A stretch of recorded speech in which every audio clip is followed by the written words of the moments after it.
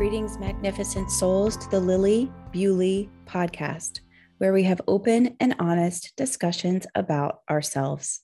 This is your host, Lily Bewley, and I'm honored to have conversations here with thought leaders, visionaries, healers, and even solo conversations with myself about things I am currently reflecting on.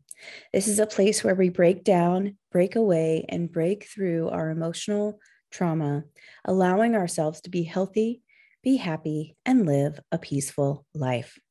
We are tired of being sick and tired. We are tired, but we are not giving up. We know that there is something magnificent inside of us. And because we are fighting daily, hourly, and by the minute, fighting ourselves, our kids, our spouses, we have to do things differently. We have to break the cycle. We don't have a million chances. We have to be happy now. We have to find a way. So how do we do that? How is that possible? If you look around at what society is telling you, they tell you that what we're doing is impossible. Yet it's happening every single day. And it's happening through the practice and the love that we call awakening the magnificent soul. We are all magnificent souls, and these are our stories of healing. Today in episode 119, I welcome Dr. L. Carol Scott to the show to chat about brain wiring and our development. Don't forget to let me know your thoughts about this episode or anything you would like me to cover on future podcasts at epiphanyvault.com. Remember, it is a safe place, and I would welcome the discussion.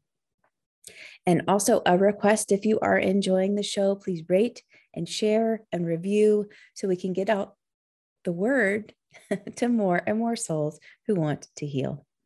My guest today, Dr. L. Carol Scott, believes that relationships are at the heart of all of our success. As a TEDx speaker, author, coach, trainer, and keynoter, Dr. Scott's unique model helps to revolutionize success through self-aware emotional and social intelligence. From your business network to your family, or even to your love life. Dr. Scott's clients are people with growth goals who are looking for unexpected strategies to achieve success. And I know you're going to love this conversation with Dr. L. Carol Scott. Dr. L. Carol Scott, thank you for coming on the show. TEDx speaker, author, coach, all of the things, been in the game for a while. I'm excited to see what this conversation brings up. Oh, me too, Lily. This is going to be really fun. Yes, absolutely. You've been studying this, the effects of childhood trauma, the effects of the brain and wiring before age 3 or at age 3, and then going up to age 7 for quite a long time. Why is this important? This really has been my career, the study of early development from birth to age 7. I have to say that at the beginning, I didn't know why it was important, but something happened to me that I think can only be a spiritual moment. When I took my first class in child development as an elective in college, I was going to be a psych major. I was pretty clear. I was going to be a clinical psychologist. I knew what I wanted to do. And then I took this class in child development, and literally something grabbed me and said, come on, going this way now in your life. And so I became someone whose expertise area and work area was the development of children from birth to age 7. And what we learned along my career path was that the really important, crucial part of that is brain development, that we humans are literally born without brains. We're born with a big skull full of a lot of empty, loose neurons floating around in spinal fluid, and they're not connected to each other in any meaningful kind of way, except in one important way. All of our senses are hooked up to the sensory processing parts of our brain. And so the world can affect us through our senses. Anything that happens to us, any sensation that we have, auditory, gustatory, anything we taste, anything we hear, anything we touch, it all sends signals to the brain that bring those neurons together into new connections and literally create the architecture of our brain. And the reason that I always refer to 3 years old as the first sort of mile marker in that is that 85% of that process is done by the time you're 3. 85% of your brain just got built from birth to 3. Wow. And then over the next 2 years, a little bit more gets built. And so by 5, it's 95% built. Now, you don't even go to kindergarten yet with your built brain. You've been building it in, your home, in your childcare, in your neighborhood, in the kinds of places that kids go before they enter kind of big public institutions of learning and society. And so it's really important what happens in those first 3 to 5 years, really important for all children. And my career has been about the fact that we don't pay enough attention to it. And so now I'm going to be teaching more and more people why it's important. I love that. That's a beautiful mission. Something that's coming up for me is my nephew. I call him a COVID baby because he he basically was in the house for, a year or 2 years, year and a half with just his family. So like, I can only imagine like going out into the open, like going into a restaurant, when he comes over here, he freaks out, and that I'm sure that could be, subjective, like his subjective experience. But I often wonder like what kind of effect that's going to have on him as far as like, social capabilities, speech or what have you. It's just so interesting to think about. Well, and the early returns on that, the research is starting to show already on children's development that there are delays for these kids who were born right at the beginning of that pandemic. Their experience got limited. They did not go out in public. I mean, think about what I just said. The sensory input into their nervous system is what wired their brain. So you're a baby who goes out in public all the time. You go to the grocery store with your mom, you go to the laundromat, you go on errands, you go to the park, you go to play group. You have a lot of experiences before you're 3 years old that those kids did not get. And so, yeah, we changed their brain wiring and they are different from kids who are that age in a more typical developmental environment than they had. Yeah. So interesting. So you would say, I remember writing before I even, stepped into this work or what have you, I wrote a paper on nature versus nurture in college. So I don't even know why I'm asking this, but yeah, I wrote one of those papers too, Lily. Wait, are we twin souls? And I can tell you, that what we didn't know when I wrote my paper and maybe didn't know when you wrote yours is hands down, it's absolutely nurture. Very little of who we are comes in on the nature side of things. We get some DNA makeup about how our physical body is going to develop. We get some, kind of pre-wiring. And that's one of the areas that I work in too, is that part of that pathway of wiring from birth to 3 to 5 has some intention in it. And so, for example, most of what kids develop from birth to 3 is about their capacity to get along with other people. Astonishingly, who we are as a social being gets created before we can talk to people very well.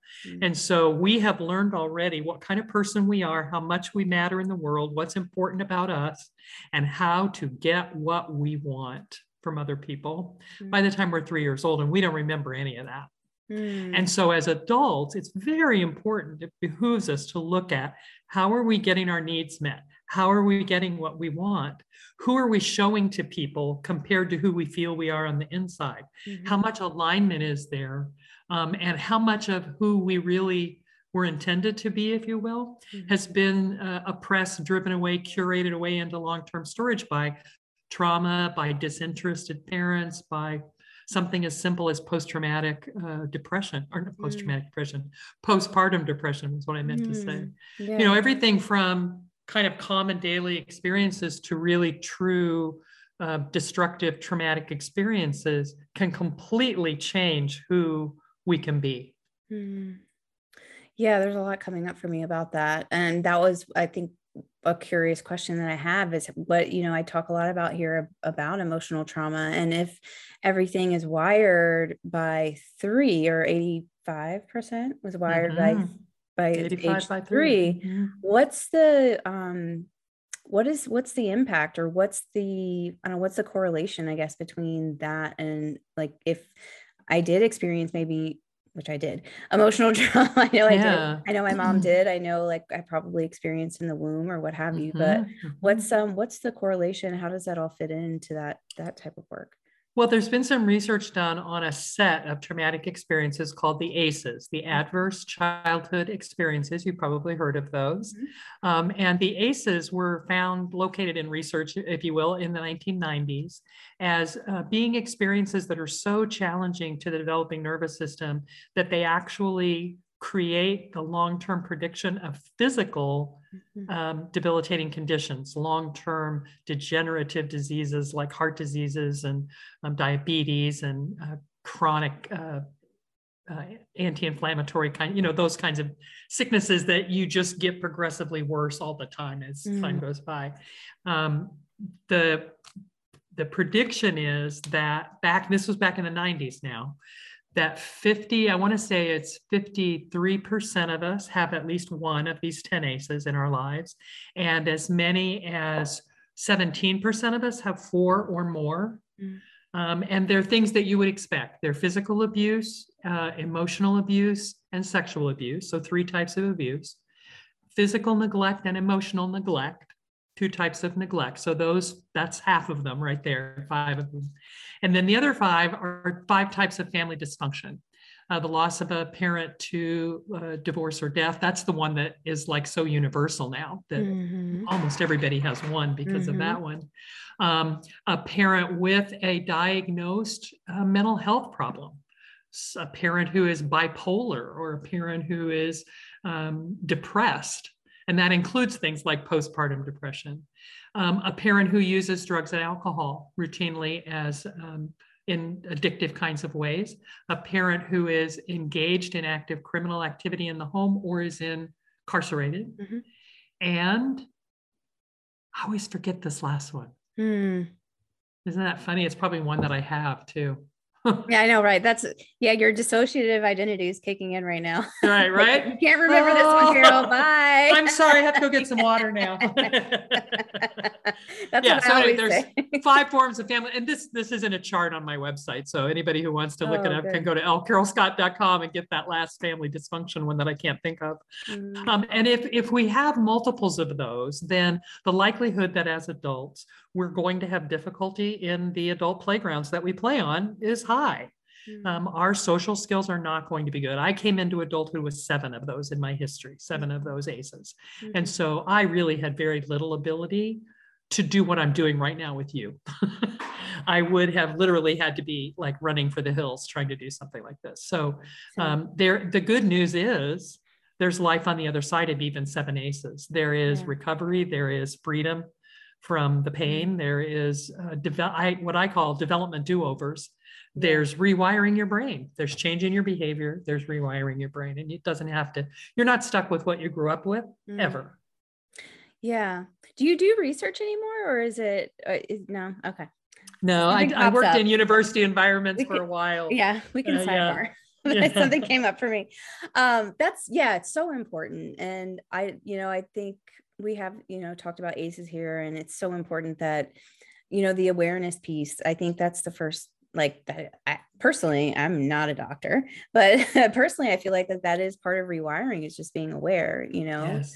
And yeah, I'm with you. I was talking to someone last night and I always say, it's a wonder I'm not in jail or dead at this point. Yes. To be real. I mean, yes, that's authentic. That's authentic. It is. Yeah. I often will say that I expected to be dead before I reached the age of 30. And it was statistically predictable. I mean, it was, I should have been dead, in jail, or institutionalized for some kind of mental health problem, or on the street. I mean, my predictive outcome was pretty bad. Now, here's the good news also. I had a lot of resilience factors in my life. When I look at why I wasn't one of those things by the time I was 30, and I made it into therapy at 30 so that I could recover, it's because I also had a lot of resilience factors. I grew up in a middle-class family in a middle-class neighborhood. I went to good schools. My grandparents, we didn't have money because my parents were divorced, but my grandparents sent us to summer camp. I got all kinds of great resilience creation experiences through my childhood. And so I was nuts. I was certifiable. I was a danger to myself and to others, not physically so much as emotionally. I could hurt people really, really easily. And I was very easy to hurt. So there was a lot wrong. I don't mean to say that everything was hunky dory from those Right. 7 aces, but I made it. I made it out alive. Yeah, you're right. We shouldn't have, quote unquote, shouldn't have. Yeah. And I think, people, that's why I just love these types of conversations, because it brings awareness and a sense of belonging, And hope. And hope. And hope. Yeah. You're not stuck with it. You can change it. Yeah, 100%. Let's transition into the developmental do-overs. Yeah. I think, like when I think a person that is maybe just hearing talk of this, or feels that he or she is just, because this was, good to be completely honest, this was me for a long time. It's just like, okay, these are the hands that I'm dealt. Like, nothing can change. I don't see, there's no example of this in my life. This is just, I'm bad at communication. I'm bad at relationships. I'm repeating the patterns of my past or my parents. And that's all I get, That's right. And there it is. What comes up for you when people think that way, like that, if everything is pretty solidified by age 3 and then pretty done by age 7, then are we just shit out of luck, or what happened? Yeah, no, we're not. Unfortunately, we're not shit out of luck at all. And that's because of the brain's plasticity. So good, it's like, if it can build itself in 3 years, how amazing is that? You would guess that it probably has a lot of power to remake itself, rebuild itself. And of course, you'd be right. And everything that we know from brain injury and stroke and a whole lot of other areas of medical knowledge tell us that the brain can rewire itself to do things that have parts of us that have been capacities that have been literally destroyed. And so it is possible to rewire the brain. And it is possible to create new connections and let go of ones that you don't need anymore. And so what I've done is take a look at the social and emotional capacities that we get as little kids, or we're supposed to get as little kids, and that we really need as adults. So I don't mean to say that these self-aware success strategies are all of the social and emotional capacities that little kids get. By far, they're not. They're just 7 significant ones that make life better for us as grown-ups if we've got them. And so what I say is, you need to learn how to trust the way an infant trusts. You need to learn how to be as independent as a toddler. Independence, knowing who you are, your authentic self. You need to have the faith of a 3-year-old child. You need to know how to negotiate like a 4-year-old, because negotiation to get what you want instead of manipulation is always better. Have the vision that a 5-year-old kid has to engage a whole room full of kids in doing what they want. Learn how to compromise so that you can get along in a big group, and learn how to accept that sometimes stuff doesn't work out.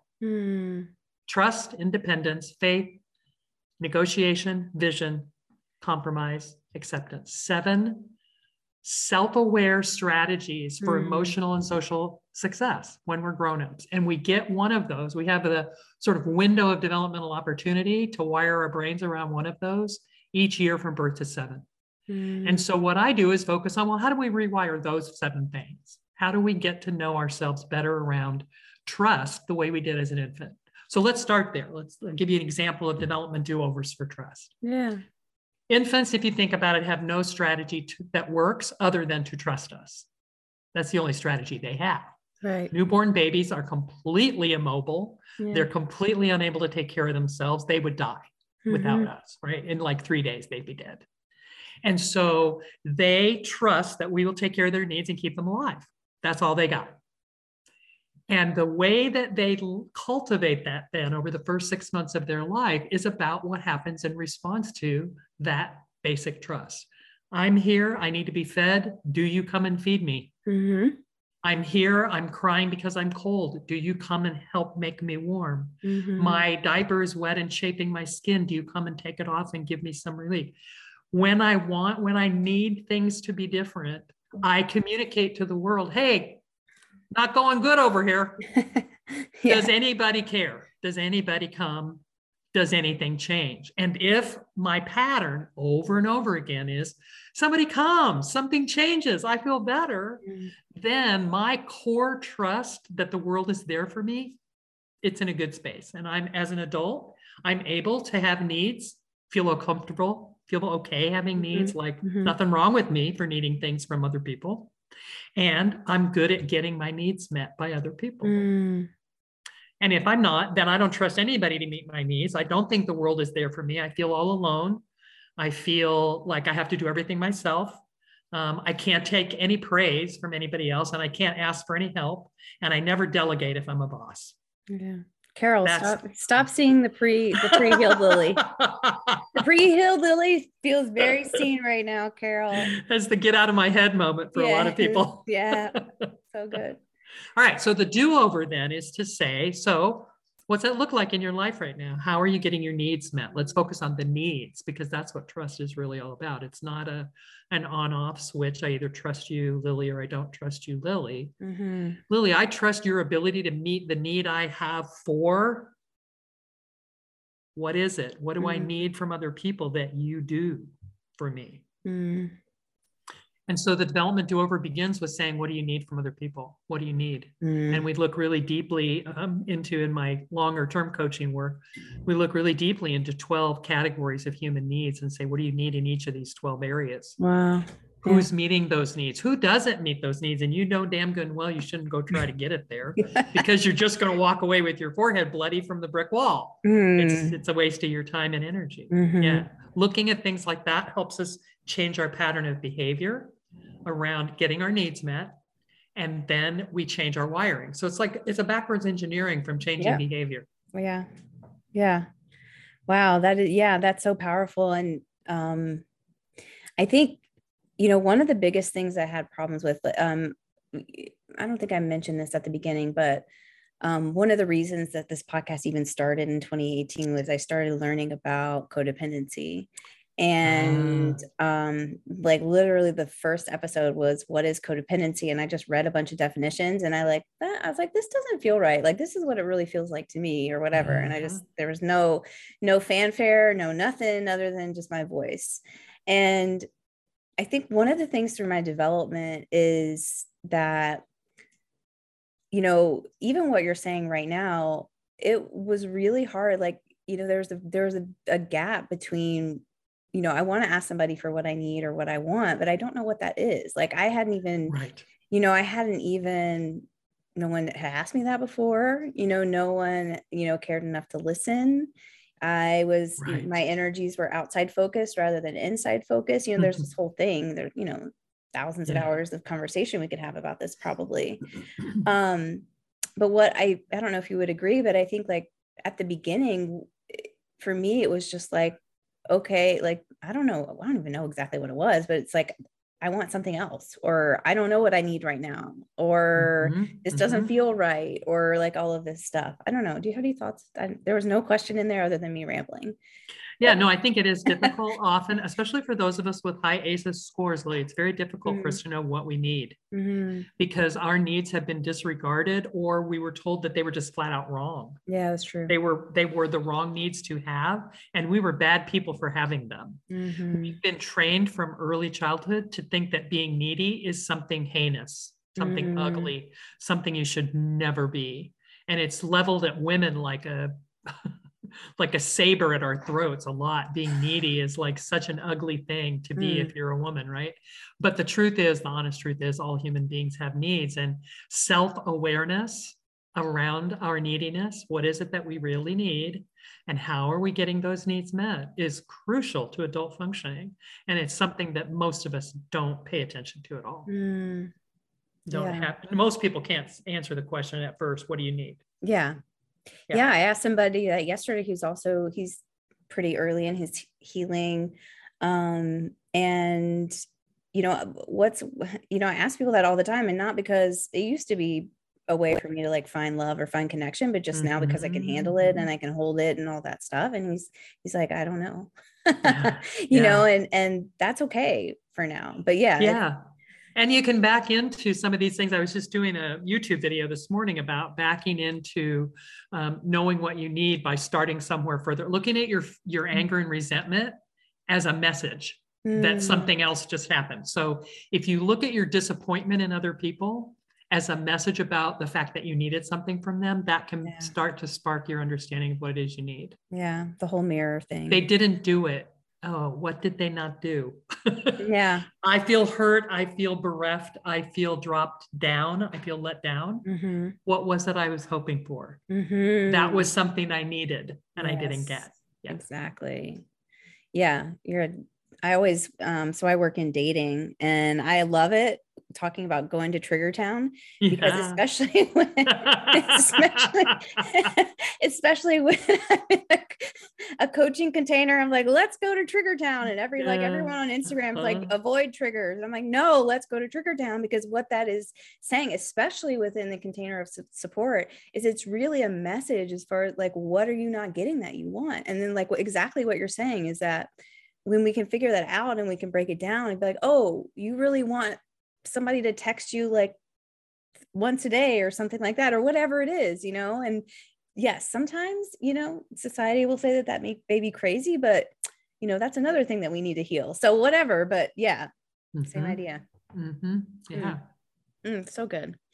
Well, closing up here, but so this went by so quickly. What did we miss that's important in your work? And what are you working on right now? Well, first, I want to make sure to say that I want to give a gift to your listeners. Yes. So, those of you who are listening to this marvelous podcast today, send me an email. And Lily, if you'll put my email address in the show notes, but it's carol@lcarolscott.com. And just tell me the name of the show that you heard me on. And I will send you a little, I call it my bookette. It's 28 pages, PDF, cover to cover. And it explains the self-aware success strategies, the 7 strategies we're supposed to develop as children, kind of how that happens for us developmentally at each of those 7 ages, and how to kind of look quickly at your life with a series of questions to see how you're doing with those. And I'll send that right back to everybody who asks for it. So I want to be sure and say that I am pushing myself as a keynote speaker right now, but also getting ready to launch some website information about some new individual personal coaching options that I'm going to offer. And I hope people will come try a free version of that. Once a month, I do a 90-minute free group coaching call on a Sunday afternoon called the Sassy Sunday Salon. So come join a salon, get your bookette, join a salon, and check out this kind of reprogramming of your emotional and social capacity. Yes. I'm just realizing that you're capping off, when we got on, we started talking, like I had some great guests about nervous system. I don't think I've had anyone, as in deep into the brain and the expertise of the brain. So that's exciting to me. Thank you. So I really appreciate your time. It's so important. And I'm so grateful for you and your work. It's amazing. Oh, thank you. I'm so grateful to have the opportunity to speak to your audience, Lily. It's been a real fun conversation. Thank you. Yes. Thank you. My pleasure. Thanks for coming on. What a breath of fresh air Dr. L. Carol Scott is. I'm always so, every time, I'm always so honored and humbled, and there's just so much collaboration that happens when people that have been in this space for a long time come on the show. And I'm always super honored to have conversations with them that really mean a lot. And they mean a lot to me, and they mean a lot to people. I get to share my story. And it actually sometimes really results in some great collaboration, which is really exciting. I love what Dr. L. Carol Scott has to say about her story, first of all, and then also, the importance of what happens to us, even when we don't really remember. I think that a lot of what we are taught as adults and as little humans is that we control everything. We have this like mono mind, mindset, really, be strong and be capable, which is great. Like it's great for posters and for motivation. But when it comes down to it, some of the stuff that we experience in our life, especially if we want to get better, especially if we want fulfillment and enhancement and love and success and all of that stuff, if that's something that we really, really crave and really desire, sometimes it's really not all about what we can control, like what Dr. L. Carol Scott said about things that happen to us. The good news is that it can change. And that is not something that I ever knew, which is like something why this podcast, this space is so important, is really talk about the things that nobody talks about. And that is something that I knew that I was capable of doing anything. I knew that I could get straight A's. I knew that I could, win championships and win awards and trophies and all this stuff. But I didn't know that I could actually change some actual things in my life that I really wanted. I didn't even know that I could want anything other than that. And I think it's just so important to continue to have these conversations about how do we feel fulfilled in our lives and in our love? How do we feel enhanced? How do we feel joyful? How do we feel happy? And it is possible. Dr. L. Carol Scott mentioned that her ACE score was 7. I've taken the ACE test before and mine was an 8. And all of that means is just something that happened to us. And I talk about this a lot, maybe not here in this space, but when I'm a guest on other podcasts, sometimes I wonder, why I'm not, and, trigger warning everybody, but it's true, why I'm not I did mention this in the show. Sorry. Why I'm not in, a mental institution or in jail or dead at this point. And that is true based off my behaviors in the past. And I'm not proud of that. And it's not something that I'm bragging about, but it's factual. And the good news is all of that can change, whether that you are kind of coasting along and you have a relatively fun and happy life, but you don't feel fulfilled.